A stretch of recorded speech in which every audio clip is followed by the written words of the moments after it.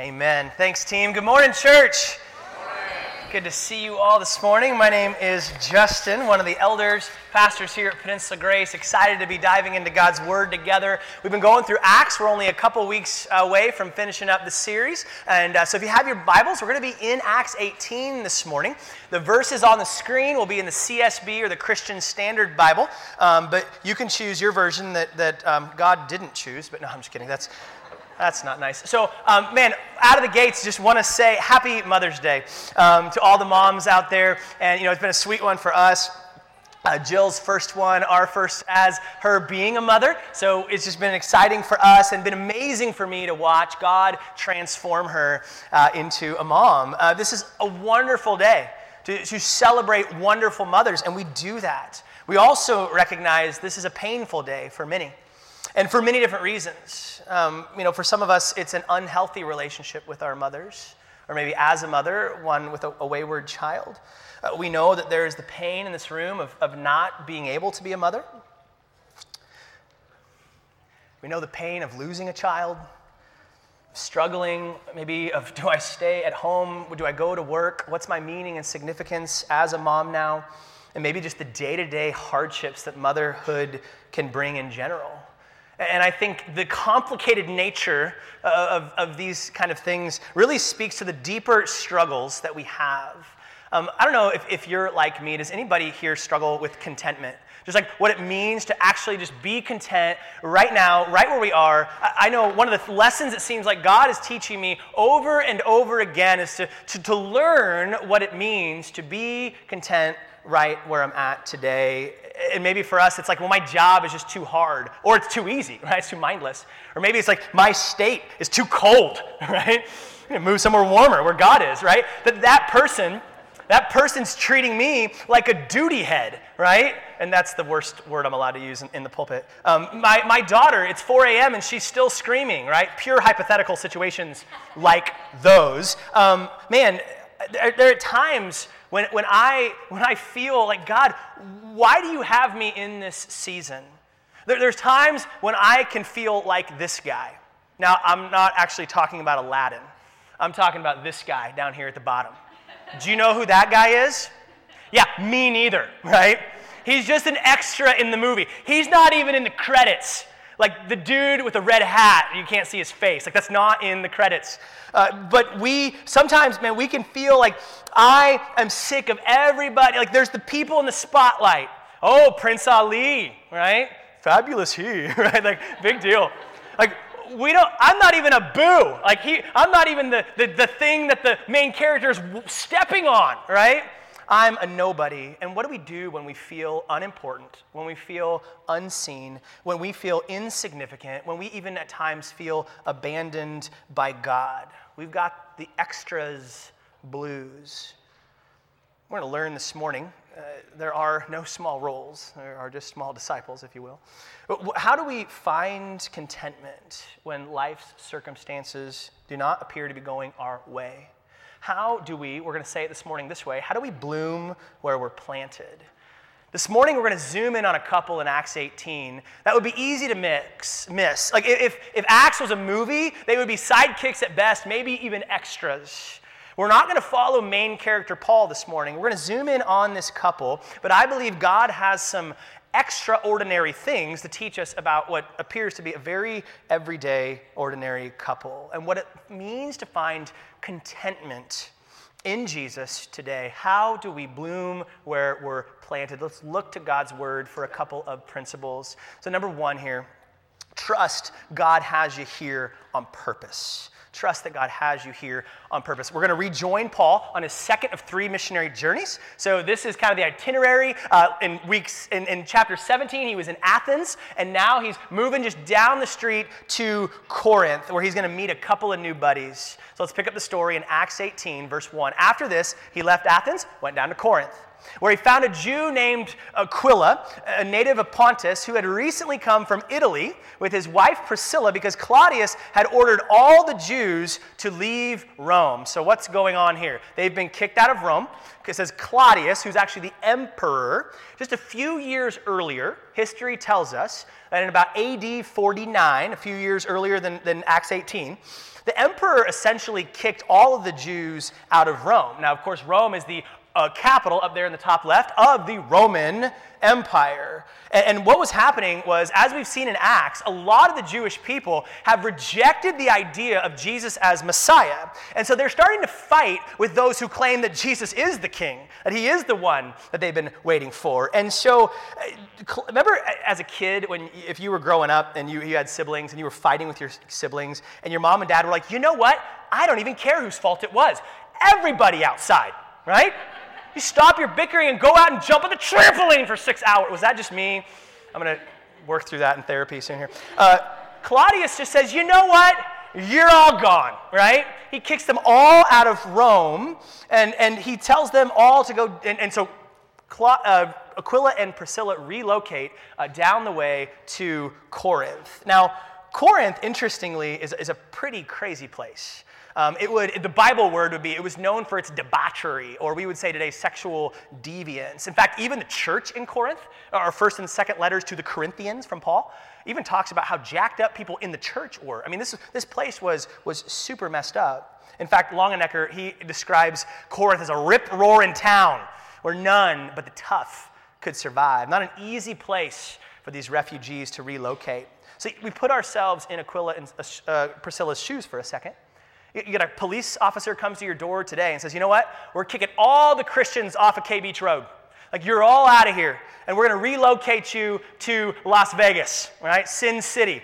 Now, how many of you are like, yeah, Lord, here am I.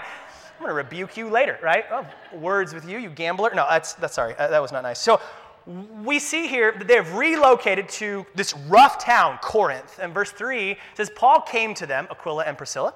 Verse 3, and since they were of the same occupation as Paul, tent makers by trade, he stayed with them and he worked. So they have the same job as Paul, we see here. And it's a tent maker. It actually might be a little bit more specifically correct to say a leather worker. Often they translate it this way because the main thing that they would use with leather was tents. But you can also use leather to make awesome jackets, right? It's another way to... how easy, though, we see in this time, Aquila and Priscilla were seen as, they were blue-collar workers, right, by trade. And in that society, the people that sweat when they worked, they were seen as kind of JV in society. They were marginalized and despised. So you think about Aquila and Priscilla. How easy would it have been for them to play the martyr card? That, man, we have been kicked out of our home. Now we're relocated in this crazy city. And people look down on us. They don't even treat us like citizens here. Like, woe is us. And that would be legitimate. There's some legitimate complaints there, right? Like, I get frustrated when our Wi-Fi is slow at home. Right? Trying to stream the game, Lord. Consider it pure joy when you face trials, right? They are going through tough stuff here, but notice what they do. Verse 3 here, it says that Paul stayed with them and worked with them. They take Paul into their home and they give him a job. And I see Aquila and Priscilla here seeing, man, God's got us here for a reason. And they just simply start to bloom where they're planted.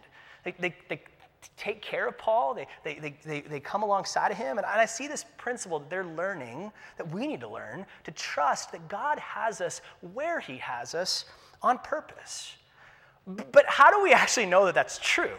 Like, how do we actually know that we're here on purpose, that we're not an accident, that we're not here by accident? Well, there's some specific promises that God gives us in his word. He gives some very specific promises to Paul here in a few verses. Paul is in another place and receiving more persecution and rejection for preaching the gospel. And he's getting stressed out. Like, even Paul gets afraid. And I love this sweet, tender moment from the Lord. The Lord said to Paul in a night vision, don't be afraid. Like, Paul, I get it. Like, I know that it's easy to be afraid. But he says, keep on speaking and don't be silent. Keep doing the good work. And here's the promise that he makes to Paul. For I am with you. And that's the key promise, the presence of God with Paul. And no one will lay a hand on you to hurt you. Why? Because I have many people in this city. He stayed there, Paul did, a year and a half teaching the word of God among them. So God gives him this specific promise. Paul, keep preaching the gospel because I have more fruit for you here, and I'm going to protect you.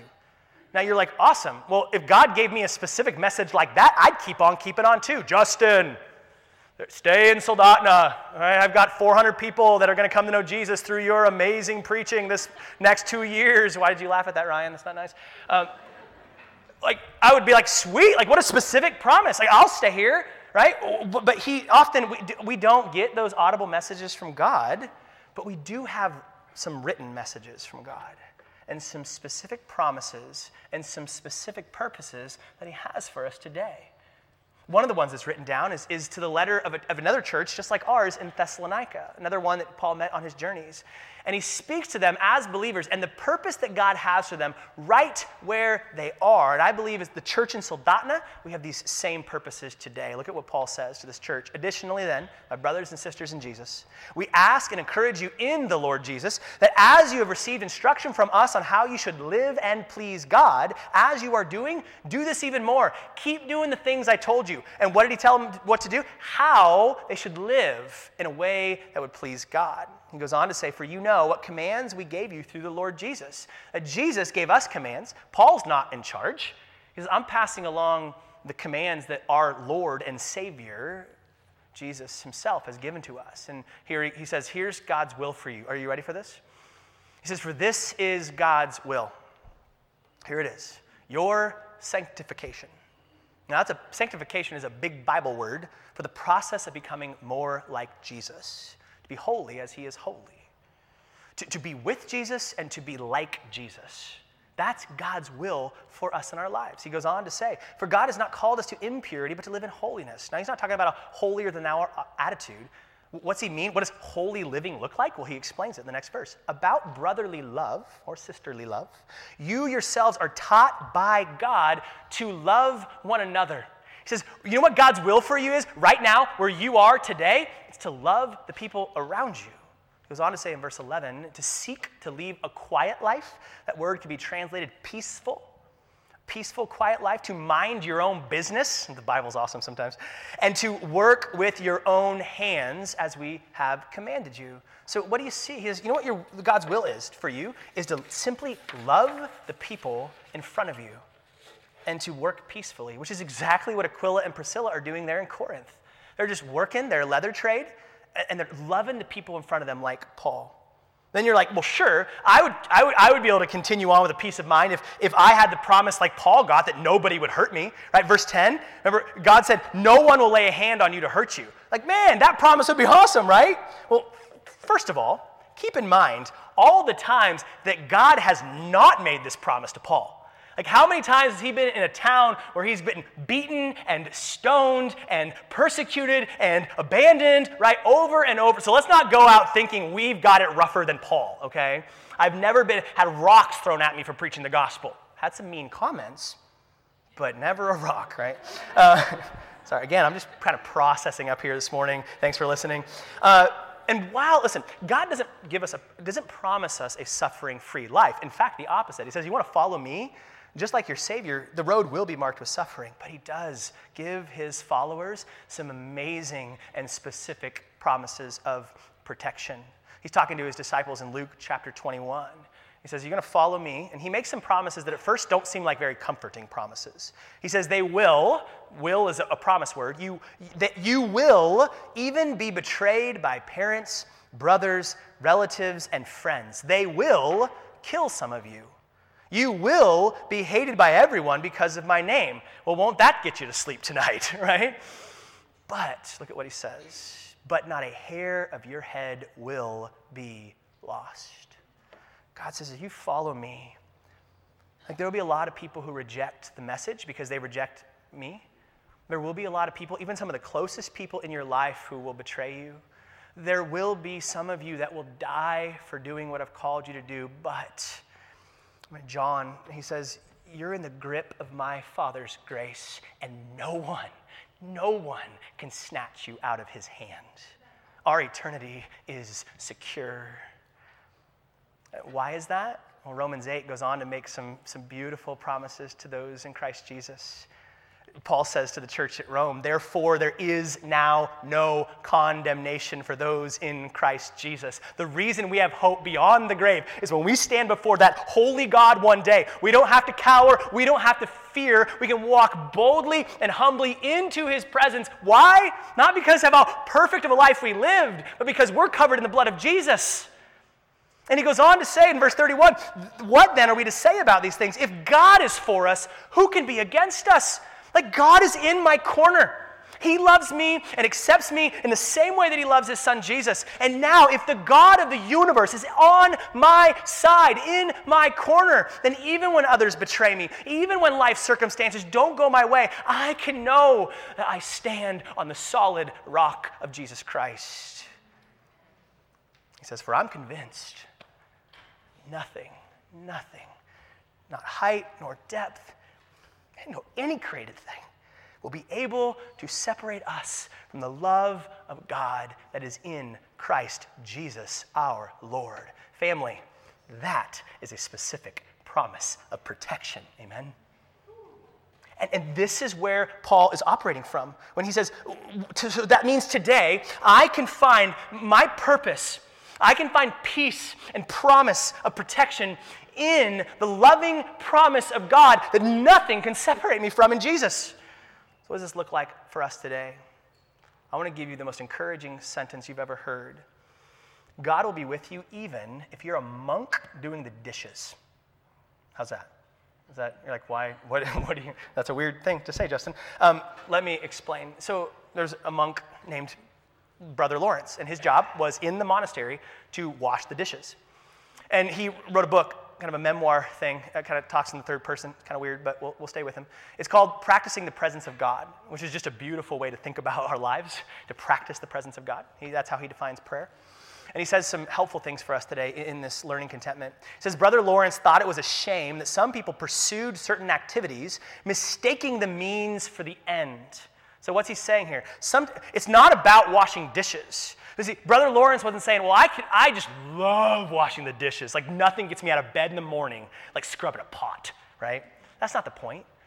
He says, don't confuse your job, your home situation, whatever, don't make that the end. He goes on to say, he said that our sanctification, that process of being with Jesus, becoming like Jesus, does not depend as much on changing activities as it does on doing them for God rather than for ourselves. He says, you know what's going to make me happy? It's not upgrading. Like, I'm going from washing dishes to drying dishes. Like, I'm really moving up, upward mobility here in the monastery, right? That's not what he's saying. He says, that's not what's going to make me happy. It's learning how to find joy in the thing that I'm doing right now. He says the most effective way Brother Lawrence had for communicating with God was simply to do his ordinary work. He says, I can commune with my Father right here as I scrub this pot. He did this obediently out of a pure love of God, purifying it as much as was humanly possible. He believed that it was a serious mistake to think of our prayer time as being different from any other time. Our actions should unite us with God when we are involved in our daily activities, just as our prayers unite us with him in our quiet devotions. What's he saying? That we can find a sweetness in the presence of the Lord, not just in the morning quiet time with our Bibles and our lattes. There's actually a way that no matter what we're doing, no matter where we're working, no matter who we're with, we can actually realize we're in his presence and find joy. This is why Brother Lawrence was able to whistle while he worked, right? That he says, I'm scrubbing this pot for you, God. I'm with you in this moment. And maybe you come in this morning with the sidekick blues, with the extras blues. Maybe you feel like you're stuck in the kitchen washing dishes like Brother Lawrence, or you feel like Aquila and Priscilla, or you feel abandoned and neglected. And you're saying, man, I'm just a stay-at-home mom. Like, who am I? I'm just a slope worker, or I don't even have a job. I'm a student trying to figure out what to do next. I'm not funny. I'm not good-looking. I'm not wealthy. I'm not important. Like, who am I? Look at me. God created you on purpose. He created you on purpose. He didn't make a mistake. Your personality, your body, like where you are, like he didn't mess up. And the beautiful truth is that we can bloom right where we're planted, who we are, and where we are. So what does that look like for us to do this, to bloom here? Well, for me, it's to say, you know what, God, you've got me in Soldotna, Alaska. I'm a pastor. I'm a husband and a father. I'm an elder. Maybe it's, God, I'm working at Marathon. I'm at home with the kids. And with joy, we wash the dishes. We swing the hammer. We work on the slope and do whatever you do with pipes. This is what I did in the first service. This is what I think slope workers do all day up on the, I don't know. When you're in the office, like, work that spreadsheet. You're at home, changing those diapers, making those tents, working with that leather in the presence of God. Like, working quietly and peacefully with our hands, becoming the hands and feet of Jesus, becoming salt and light to whoever God puts in front of us, loving the people that God has put in our midst on purpose, in our homes, at our jobs, down our streets, in our churches. But then maybe you say, okay, so we bloom where we're planted, but do I have to stay planted there? Like, is it wrong to move? Is it wrong to relocate, change jobs, change my circumstances? Let's look at the second principle we learned from Aquila and Priscilla. We need to be ready to go and willing to stay. Ready to go and willing to stay. So the roller coaster ride continues for these two. Look at verse 18. After staying for some time, Paul said farewell to the brothers and sisters and sailed away to Syria, accompanied by Priscilla and Aquila. He says, you guys are coming with me. So they are like, all right, it's time to pull up stakes again from the tent that they made. Verse 19, when they reached Ephesus, he left them there. What? Record scratch. But he said farewell and added, I'll come back to you again if God wills. Then he set sail from Ephesus. So notice Paul says, all right, you've come from Rome. You were exiled in Rome. Now you're in Corinth. And now come on with me. We're going to move again. And then we're in Ephesus. He says, just kidding, and ditches them there in Ephesus as he continues on in his journey. So there's a roller coaster going on for Aquila and Priscilla going, God, what's the deal? Like, we're all over. Are you yanking our chain all around this empire or what? And they're learning the principle to be ready to go and to be willing to stay. A lesson, by the way, that Paul himself has learned in his own life, is learning in his own life. The Bible has kind of the book on joy, the letter to the Philippians. Ironically, Paul is writing it from a prison, writing about joy as he's incarcerated. And I love, he says, man, I know I'm in jail, but God's using this. Like, God's bearing fruit. I can bloom right where I'm planted. Like, I'm chained to these guards. I've literally got a captive audience. They have to listen to me preach the gospel. They can't go anywhere. This is awesome. And then the other churches in the area were being encouraged because they're seeing Paul continue to bear fruit even when he's in prison. He can give them joy, but then he says something crazy. He goes, yeah, I may die in here. That may happen. And eventually he does die, right? But look at what he says in the first chapter of this letter. He says, for me, to live is Christ, and to die is gain. To live is Christ, and to die is gain. He says, now, if I have to live on in the flesh, this means fruitful work for me, and I don't know which one I choose. He says, I'm actually torn here. See, Paul has a hard decision to make like we do sometimes. He says, I'm torn between the two. I long to depart and be with Christ. Like, that's far better. He says, the most joy I could ever receive is being in the physical presence of Jesus. But to remain in the flesh is more necessary for your sake. You see what he's saying? He goes, this is a win-win. Like, either I get to go and be with Jesus, or I get to stay here and bear more fruit for Jesus, to see more people learn what it is to be with Jesus. Can you imagine actually having that as your attitude in life? Like, not just on paper, like, of course we'd agree with it, but like to actually live, to have my emotions, my thought life, my behaviors centered around this actual belief that, man, what I want to do is go be with Jesus. But if he's still got me here, that means I get to love on more people and point them to Jesus. Now you might say, but that's life and death, like that's relocating life and death, but what about changing jobs? What about moving out of state? What about altering my life in some way? Ecclesiastes has this principle for us. In Ecclesiastes 3, it says, there is a time for everything. Time for everything. In fact, to continue the analogy, it says there is a time to plant and a time to uproot. A time to plant and a time to uproot.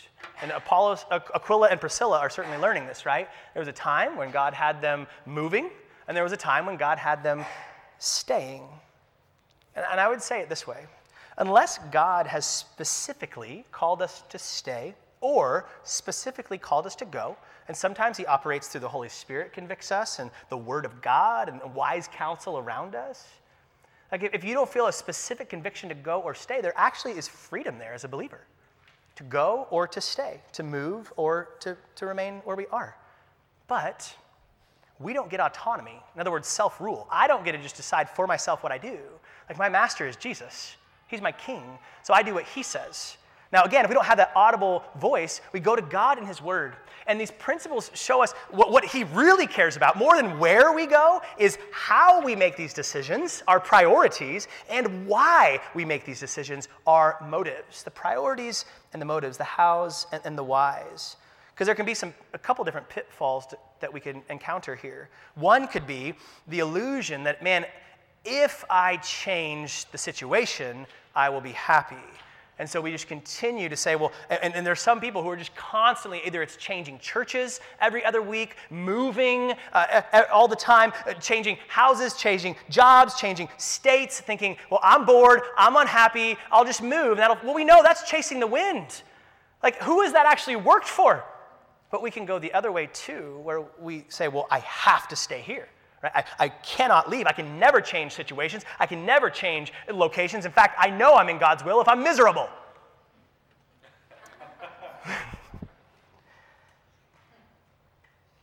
There is wisdom at times to relocate. When we've had people honestly come to our church and say, I had to leave a church because it was an unhealthy situation.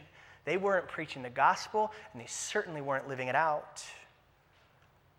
There might be a situation that even you're in this morning that is unhealthy and abusive, and something needs to change. What we know is that God's priority for us is to be with Jesus and to become like Jesus and to help other people become like Jesus. And that our motive, the way Paul says it, is the love of Christ motivates me, spurs me on. So as we're thinking through these things to stay or go, I'm asking questions like, man, consider the people around me. How does this impact my family, my wife, my kids, my relatives? Like, how does this impact our ability to love people and to share the gospel? Like, those are the things that should motivate us. Those should be our priorities. And then we need to learn to be willing to stay as long as God has us here, but ready to go the moment he says to go. Our heart here at Peninsula Grace is to send people out with the gospel. Whether that's going to Kasilof and Nikiski, whether that's going to the farthest unreached villages in Alaska, or to the places in the world where nobody's heard the name of Jesus in their language before. Jessie talked about some of that last week in her heart amongst the Muslim people. I trained with a mission that sends people to the most unreached places on earth. And man, my heart, honestly, is still to go to those places where people have never had a chance. They've never even had a chance to hear the name of Jesus. And I'd go in a heartbeat. But I know God, for right now, has me pastoring in this place with the people I love, the people he loves. And so my prayer is if he doesn't send me, like my hope is that he'll send 100 in my place. But listen, one of the biggest lies that we can believe is that if my circumstances changed, I would be happy. And I buy this lie almost every day. It's the if-onlys, right? If only I was more like him. I had his personality, his situation. Maybe if I was looked like her, or what, if I didn't live in the coldest state in the world, right? But here's the problem. Wherever you go, wherever I go, I take me with me. And the reality is, if I'm not learning contentment right where I am, I'm not going to find it in that relocation. Like, it's just not going to happen, right? I'm in Alaska where it's cold and we got bears. I go to Arizona, it's hot, too hot, and there's scorpions, right? Like, we'll always find a reason to complain. And I don't say this lightly. Like, there are people struggling with depression in every town in the world. Like, the lie is that happiness is just around the corner. If I just moved, if I just got a raise, if I just changed the job, if our family situation was just tweaked a little bit, that's a lie.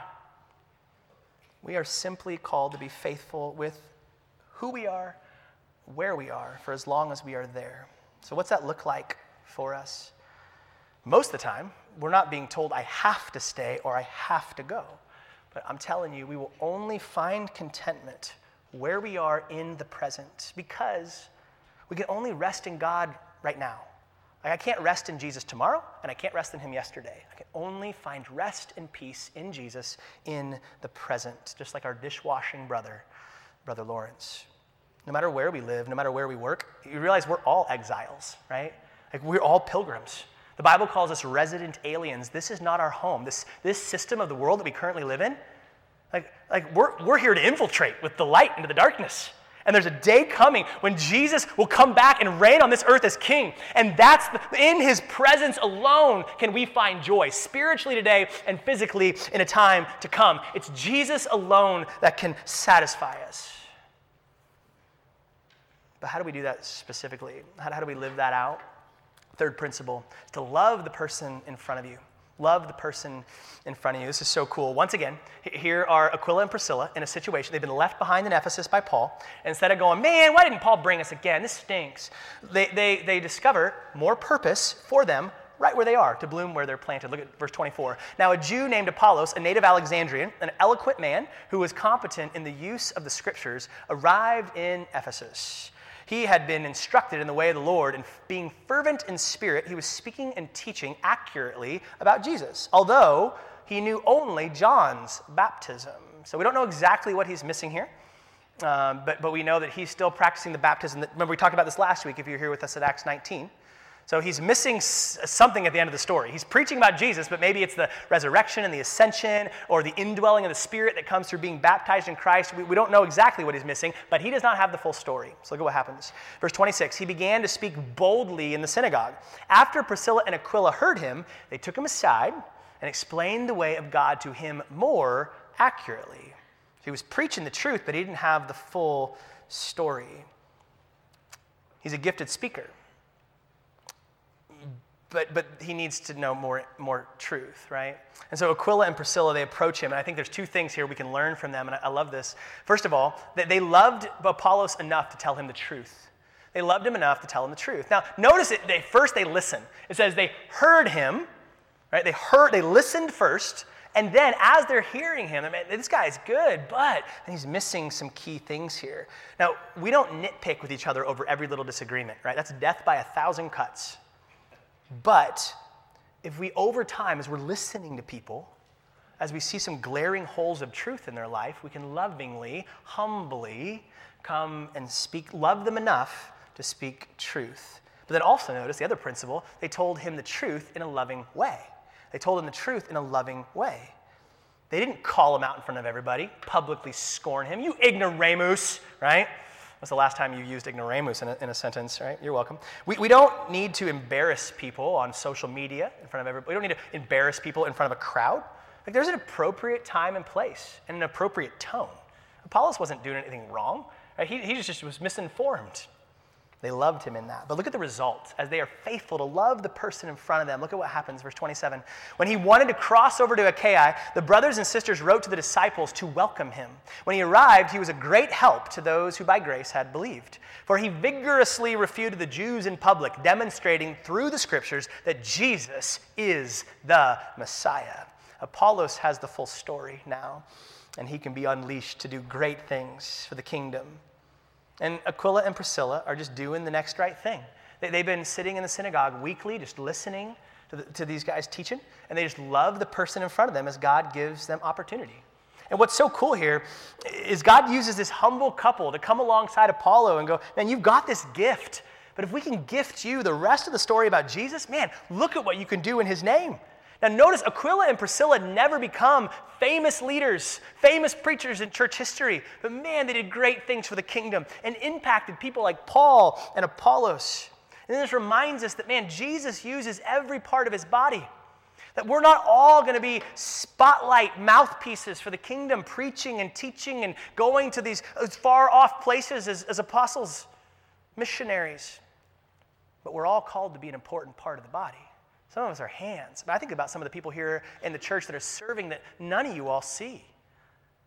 Week after week, I think about a brother like Doug who's out here early on January morning shoveling the way so that we don't crack a skull coming into church.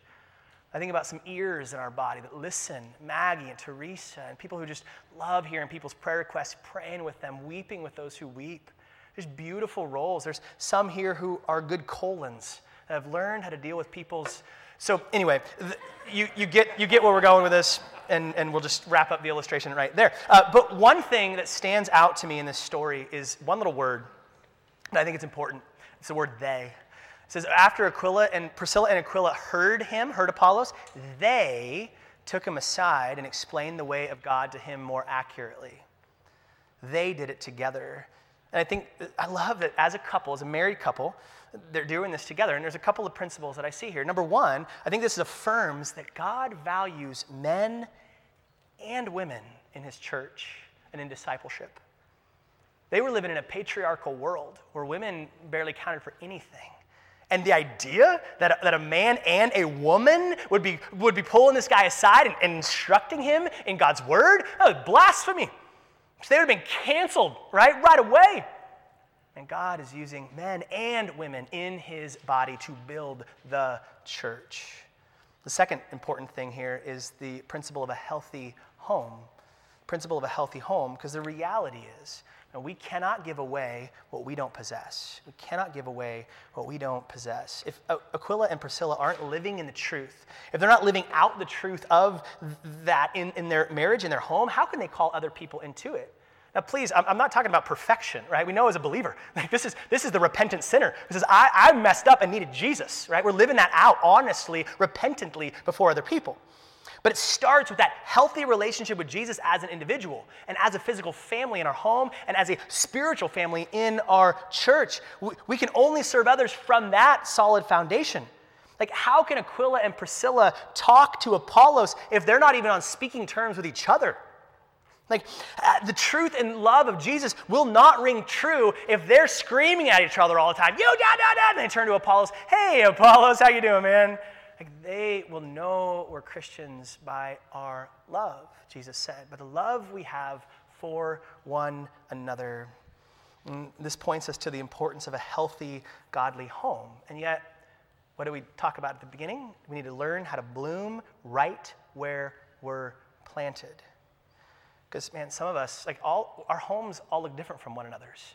Like, some of us are in a season of singleness, whether it's a not yet married or a situation of being widowed or divorced.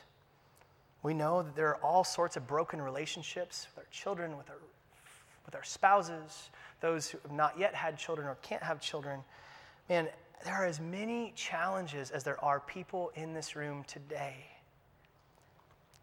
The good news is that God can and wants to produce fruit in our lives in the exact season we're in right now. And you're not sidelined from doing the work of Jesus until things get a little bit better for you. You can love him and bloom in the season that he currently has you in, just loving the people in front of you, in your home, at the job, down the street, in the church. Now, the problem, if you're like me, like, that sounds great, but I know how terrible I am at loving the people in front of me. Like, I'm learning about selfishness, like on super drive right now, super drive, I don't know, overdrive, I don't know, right now as a new father, as a husband. Like, how easy is it to come home at the end of the day and just want to do what I want to do instead of attending to the needs of my family? Like, I see that I am very caught up with this guy. So how do we love the people in front of us? There's one hope. Aquila and Priscilla they were actually exiled out of their home. They were kicked out and had to move as strangers in a strange land. And the hero of our story, our hero of the story of history, also knows what it is to be sent from his home, to be exiled, to become a stranger in a strange land and dwell among us. That just like Aquila and Priscilla, he worked his humble trade quietly and peacefully in obscurity for 30 years. And then he obeyed his father and simply loved the people in front of him. He spoke the truth in love until it got him killed. And the seed of our Savior was planted into the ground, but it didn't stay there, did it? Like 3 days later, he bloomed right where he was planted to offer resurrection life, not just for him, but for us today too. And then as our seeds, as we die with Christ and are planted into the ground, die to self, what a joy to decrease and have him increase. And now our new life in Christ, we died and it was gain. Like we live with him now, and in Jesus we can bloom wherever we're planted, amen? Like this is the good news. At the end of Paul's letter in prison about joy, he says, I've learned the secret of what it means to be content. And he says, you know what the secret is? And this is the famous verse, but we often take it out of context. It says, I can do it. I can endure whether I have everything or I have nothing, whether I'm rich or whether I'm eating stale bread in a prison cell. I can do all things in union with Jesus and the strength that he gives me. We're only going to find the ability to bloom where we're planted by resting in the grace of Jesus Christ. Would you pray with me?